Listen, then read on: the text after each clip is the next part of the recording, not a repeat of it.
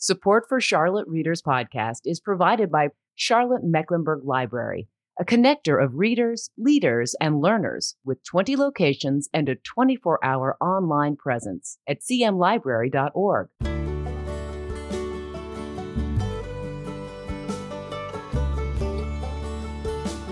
Welcome to the April edition of Charlotte Readers Podcast, where authors give voice to the written words.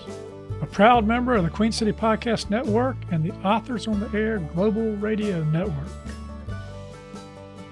In this episode 291, we visit with Meredith Ritchie, author of Poster Girls, set in 1943 at Charlotte's largest wartime employer, the massive and dangerous Shell Assembly Plant. Told from two perspectives, Poster Girls is driven by the true but forgotten events and accomplishments of a diverse group of American women. Military wives and mothers, Maggie Sloan and Cora Bell, one white and one black, work together to unify the plant's workforce, support their families, and bring their husbands home. Paula Martinac, author of The 8 Decades and Testimony and Dear Miss Cushman, says, Poster Girls by Meredith Ritchie celebrates the resilience and camaraderie of female munitions workers in Charlotte, North Carolina during World War II. You'll root for these finely crafted characters as they confront the limits placed on women, white and black, and uncover their own hidden skills and ingenuity. A stirring historical novel. Before we jump into the uninterrupted interview today, I'd like to thank you for spending some of your valuable time with us. We very much appreciate it, and thank you for being here. I'm your host, Landis Wade. I'm a recovering trial lawyer turned author, turned podcaster of books and stories, and I love interviewing authors about their books and sharing that with you, the listener.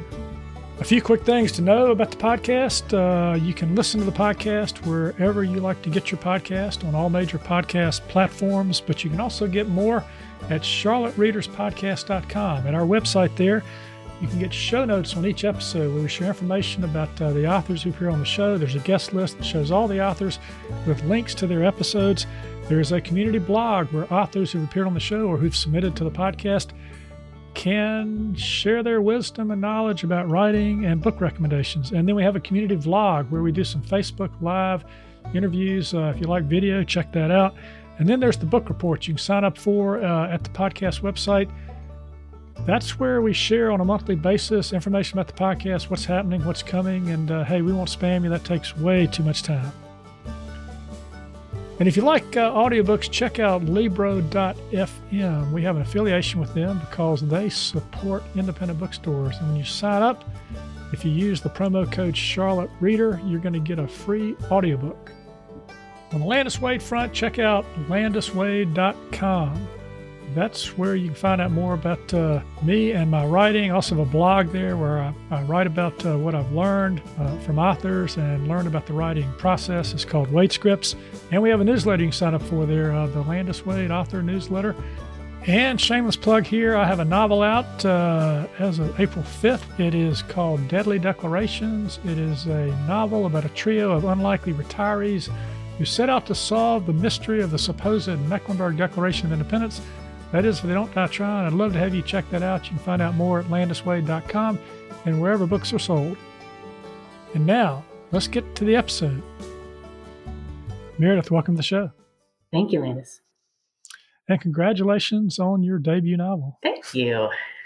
Yeah. Now, I want to start here. You say on your website that after discovering how your hometown, my hometown of Charlotte, forgot its own amazing her story, it became the perfect setting for your novel. So I want to talk about that. Let's talk about what Charlotteans, including myself, forgot about or never knew about this U.S. rubber company place known as the Shell Plant. What was it and where was it? Yeah, apparently they were set up really fast in response to the U.S. war efforts all over the country.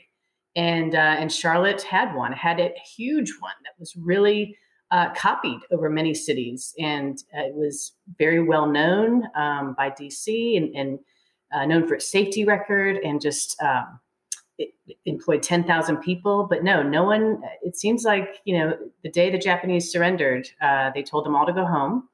And they were all expected to, no one was expected to talk about it during the war. That was the loose lips, sink ships kind of mantra. And they sort of took that into post-war lives as well. They're just happy to go back to what it was and continue not talking about it. So where was it located? Oh, yes, it was in the Steel Creek area.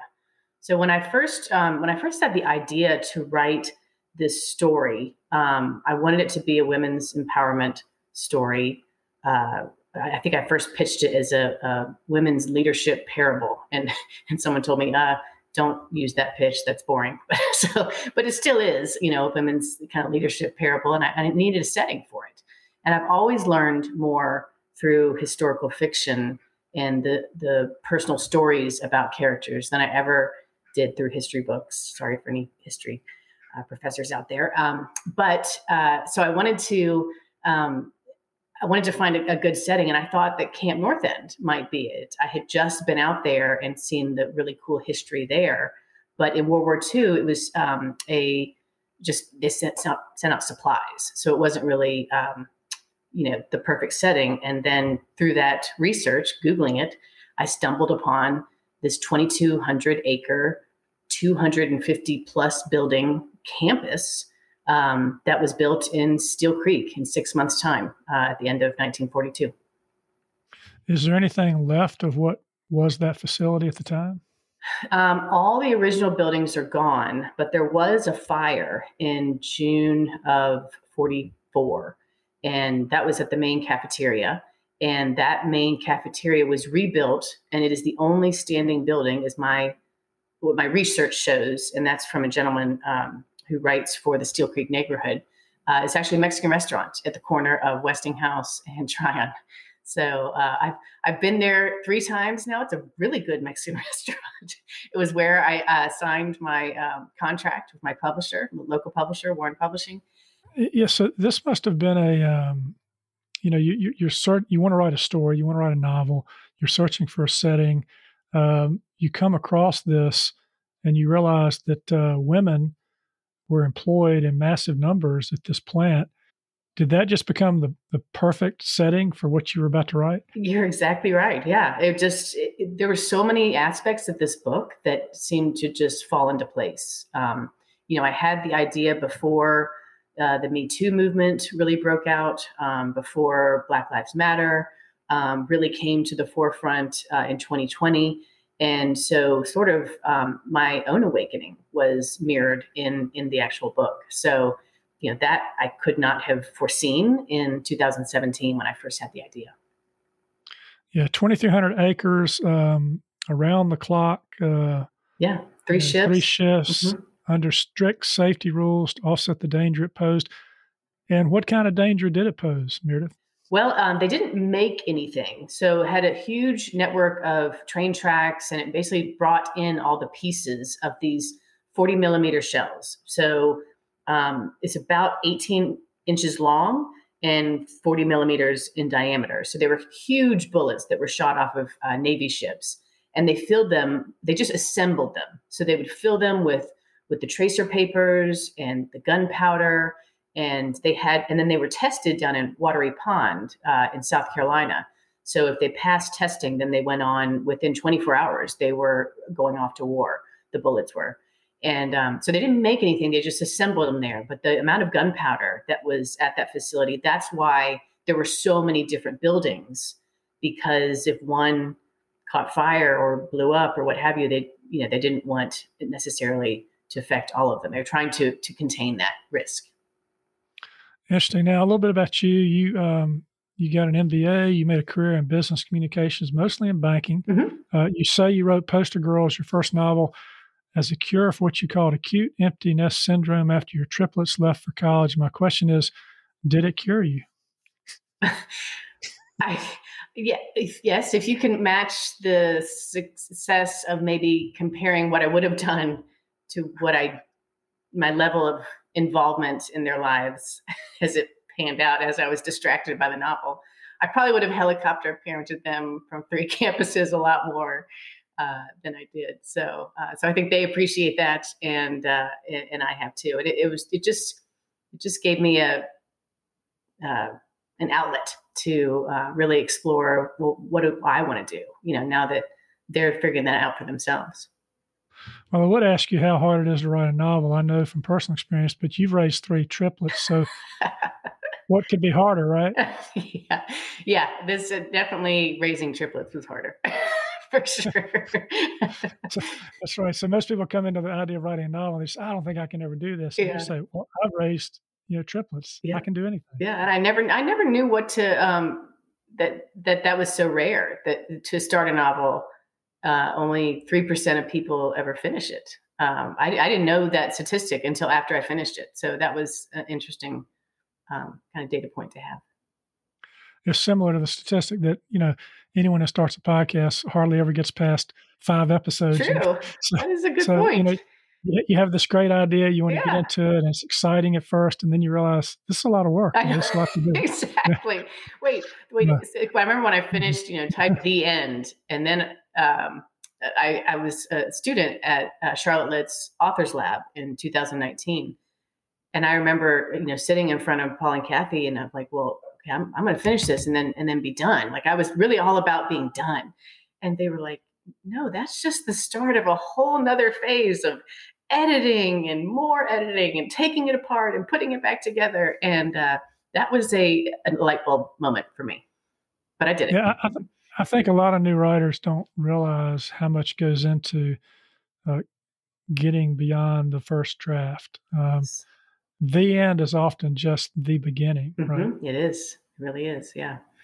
So. And you mentioned Authors Lab. I want to talk about that a little bit because, I've enjoyed my membership at the Charlotte Center for Literary Arts, which we call Charlotte Lit, Kathy Collins and Paul Reale. Tell us about this program you're involved in. You had a cohort, you had a time period, you had a, process. Tell us a little bit about that for people that might be interested in Authors Lab. Yeah, I knew enough to know that there was so much I didn't know about writing fiction. And I talked to several authors, local authors in Charlotte, like, okay, this is what I want to do. Here's my idea. How do I bring it to fruition? And both local authors I talked to, Sarah Creech and Kathy Izzard, said, you should go to Charlotte Lit and look into their programs there. So that's how I found out about Authors Lab. It was a year-long program in 2019. We met for one full day, one Saturday a month. And you literally, it was the best discipline to learn not only the craft of writing, but also to have, I call it like the exercise accountability of, someone's going to be there on this date and expect you to have a decently written chapter. And then they're all going to sit around a table of, 12 to 14 people and critique it. So that was wonderful motivation for me to really meet some deadlines that I might not have done had I not had that structure. Yeah, I think Kathy Collins, co-founder of Charlotte Lit, was quoted in an article that they did on you about the experience, and she talks about how Authors Lab provides, strong writing practices, habits, discipline, word count goals, covers topics like revision, technology, building a writing community, getting and receiving feedback, which is not often easy, and then navigating the publishing world. So with all that in mind, you've gone through that. How much harder was it to do than you actually thought it would be when you got into it? Well, I just, actually similar to raising triplets, if I ever thought about, their driving years when they were, going to kindergarten, I would have frozen. So I really could only take things like 1 year at a time, one stage at a time. And I approached this the same way. So I would, I tackled the, writing. I think I was about 2/3 of the way done after the Authors Lab. And then COVID hit, and COVID actually became because I was sitting in the house for so long, a really good motivation for something good to coming out of all that, horribleness of being in lockdown. And so I kind of finished the book in COVID and kept my my writing coach, Paula Martinack, through that I met through Authors Lab. And then, then the revision process came to be. And that was, I've always loved puzzles. Actually, that was surprising because I didn't realize how much of a puzzle it was. Like you really had to. It was beyond the spreadsheet that Kathy and Paul kind of kidded me for when I walked into Authors Lab. Here's my 40 scenes, and here's the order that it's gonna all come about in, and you really do have to break that apart into pieces. And when you make a change, when you get your first draft, you make a change to one thing, later in the story, you have to go back and find out how that changed the entire puzzle and how you have to maneuver the pieces. And so that part of it I actually enjoyed because I do it was like 100,000 word puzzle, and I like them. Sometimes authors are not able to accept the kind of feedback that makes their manuscripts tighter because they don't want to give up on certain sections or storylines of their books or certain characters. Were you able to take the feedback and actually cut a lot and reorder and do the things you needed to do to make this flow the way it does? Absolutely. I mean, in the business world, I have a training and communications background, and it's all about feedback. I've always considered feedback a gift and always looked at it in that frame as this person is giving you their time. I mean, sometimes it was exchanged for money, but they were giving me their time to give me their honest opinion of something that they cared about. And a lot of times they saw things that I never would have seen. Yeah. Okay. So let's talk a little bit about the book before we have you do a reading here. We've got this time period is 1943. Mm-hmm. You've got a military wife and mother, Maggie Sloan. You also have a military wife and Alabama native, Cora Bell, and they come together. Tell us a little bit about each of them and how they come together.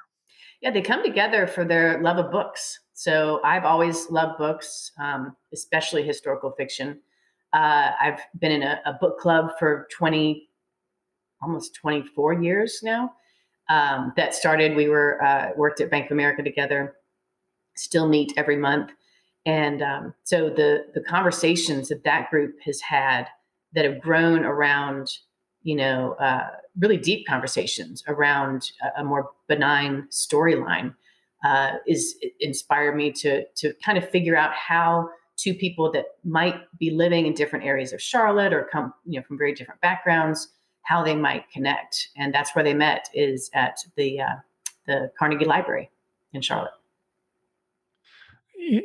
And you're dealing with a historic time period as well here.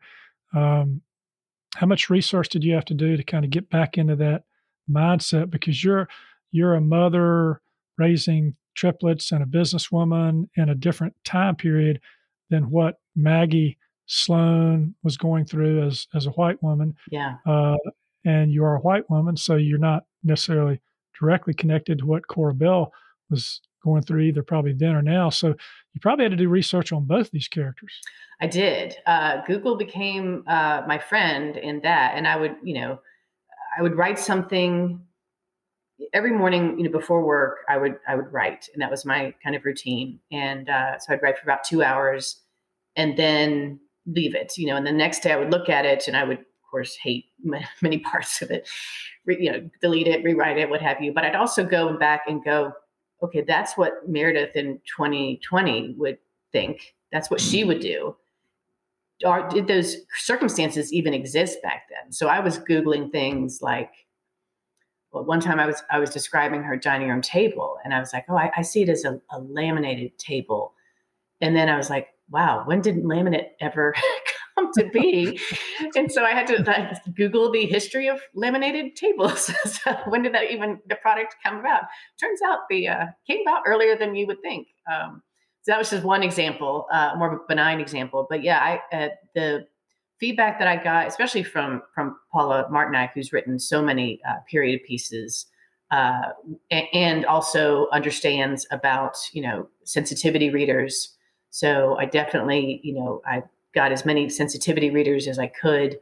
A wonderful friend, Marla Mann, was instrumental in giving that kind of perspective, because there were many things that my brain just didn't have the experience to be able to see. And that was really important for me to, I don't know if I got it all right, but I definitely got more right than I would have had I not, consulted with those people.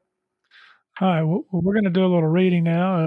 We're Charlotte Readers Podcast, where authors give voice to the written words. And you got a scene here. It's early in the book, but if you would, before you read it, just set this up. Who's in the scene, so we know what's going on, and then take it away whenever you're ready. All right. Yeah. So this is Maggie, and she is new to Charlotte. So she lived in Boston with her husband, and then she doesn't really have much of a family in Boston.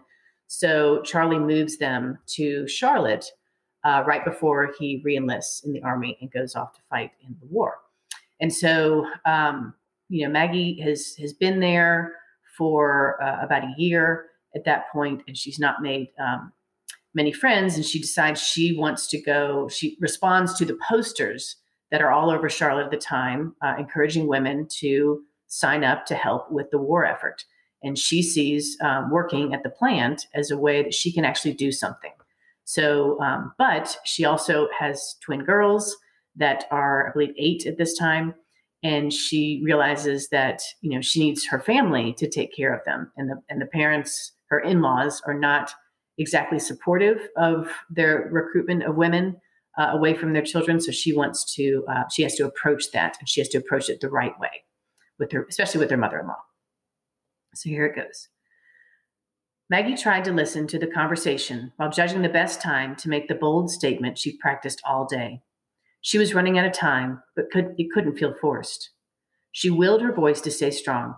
Keep the focus on Grace and everything Grace would gain. I've taken a job at the U.S. Rubber Company, she said in her best casual, run-of-the-mill dinner conversation voice. The shell plant? Grace's fork slipped from her hand, but she caught it before it made a sound. What's that, dear? She asked slowly. I've taken a job at the U.S. Rubber Company Naval Ammunitions Plant, she repeated, even slower, then let it sink in. What an awkward mouthful of words, even to her ears. No wonder everyone shortened the name to Shell Plant. Grace's long lashes batted and her lips stayed parted. I'm not sure what to say. She threw her napkin over her plate, like her appetite had vanished.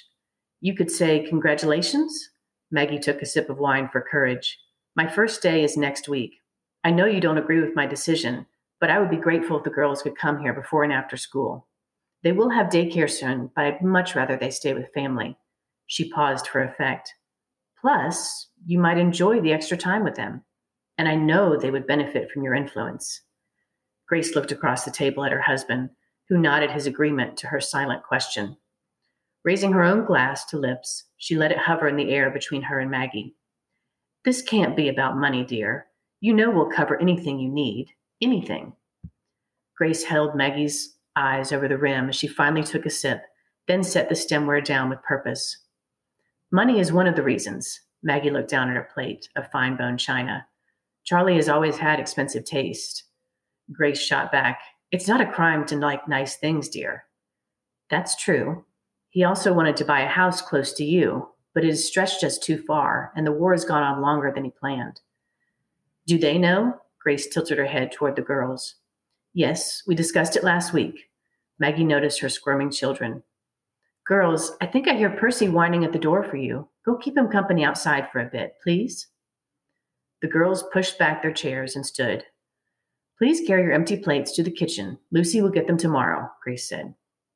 Once they were out of earshot, Grace threw her hands toward the coffered ceiling. There has to be another way. His pay allowance isn't covering all our bills. Maggie kept her voice level. Charlie's plan is not playing out like he thought. No one's is. She looked at her father-in-law. It's sweet of you to offer money, but what the girls and I really need is your time and support. George leaned over to pat Maggie's hand, but he understood not to speak first on such family matters. This was not his territory. Grace continued. That plant is dangerous, Maggie, with enough explosives to affect half of Charlotte. George said as much to the chamber, but got outnumbered. Grace looked at the door the girls had just exited through.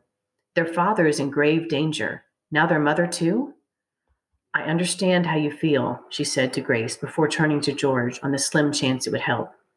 You wouldn't believe the safety protocols they follow there. They are military precise. This was not a fast decision. I truly weighed every risk and benefit. Maggie turned back to Grace, took a deep breath, and threw down her ace card. You spending more time with the girls will be a gift for all of us. She practiced the last sentence carefully, knowing Grace was eager to impart more of a Southern influence on her only grandchildren. Grace stayed quiet, hopefully considering the possibilities, as Maggie continued. It's important to end this war as soon as possible. Charlie has already missed so much of the girls' lives. I know it's dangerous. Trust me, I've never had something I've been so scared to do and scared not to do all at the same time. I'm also tired of waiting for our lives to go back to normal. Conscious of talking too much with her hands, Maggie let them fall in her lap.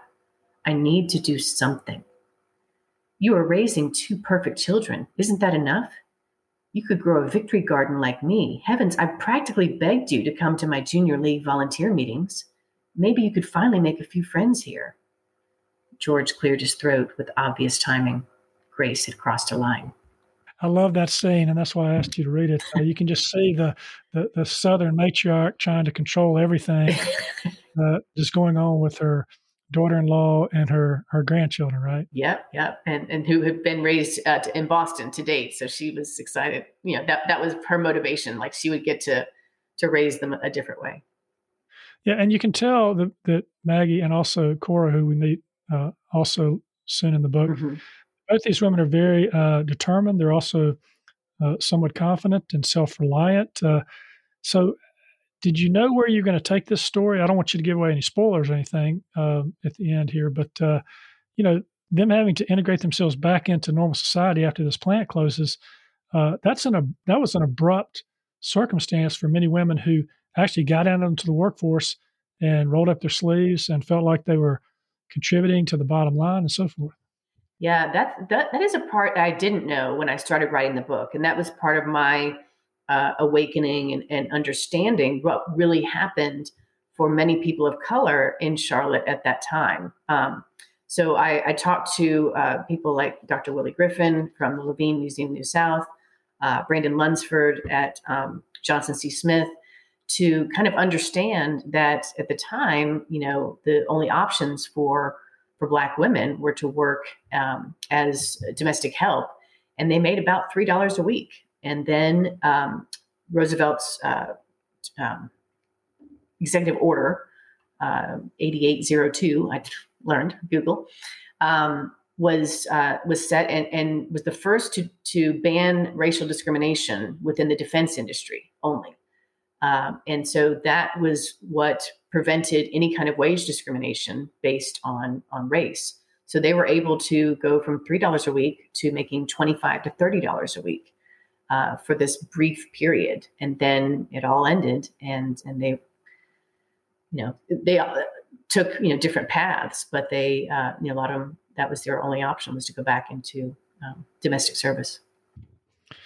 Yeah, and for the white women whose role in life was simply to be, a spouse, a caregiver for their children, and to have dinner ready when the husband got home after a long day of work. It goes back to what's on the cover of your book, Poster Girls, the woman who's holding a vacuum cleaner, right? Yes, yeah. So that's sort of one of the final scenes is, the difference in the posters that were trying to get women to come into the workforce and do their part, and we can do it, and you can do it. And there were, actually the diversity that was represented in the posters was phenomenal. And then, all that changed. And I can recognize that people wanted things to go back to normal because it had been so not normal for so long, much longer than they anticipated before they entered the war. But, it's just a shame that the inspiration or the examples that women were given didn't really stick, I guess. Yeah, talk about the title, Poster Girls. So Poster Girls was, that was one of the most stressful parts about doing this, is to title a work like this, because there were so many different directions that I could have taken it. And I went through a lot of really bad titles, I have to say. I just wrote some of them down, and there were at least 5 that were just really bad.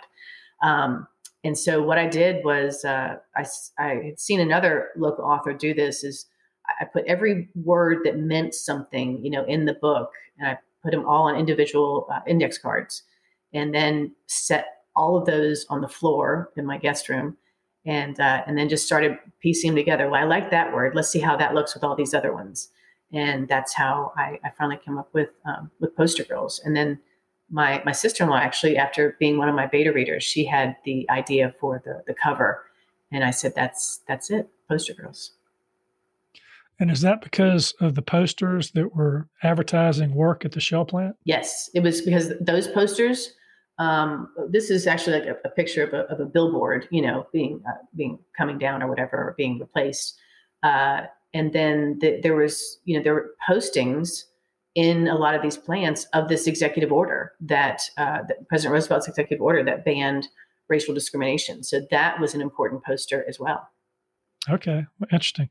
Well, let's talk a little bit about a little bit more about the writing of it. You chose to write it in 2 points of view, third person close, to tell this story. Mm-hmm. What went into that decision-making process? Yeah, that's another really tough or nuanced decision, right, for a new author is what point of view to take. I don't know if you experienced that within your own writings, but there's a lot of different ways that you can slice that. And so I kind of embarrassed to admit, but I said, well, which one is the easiest for a new writer? And so Paul and Kathy told me it's third person close. I'm like, sign me up. That's the one I'm going to do. So, that's the most honest answer. It was. It was nothing beyond that. I was like, what's the easiest one? I'm not, I've got so many other hurdles to tackle. I'm not willing to die on this one. And some people would disagree with you, because sometimes for some people writing in first person is easier. But when you're introducing a lot of different characters, or you want to introduce a lot of different characters, it might be, you can get into the heads of different people, which you did in this book. You actually got into the head of Maggie and Cora and others. It's also how I read too.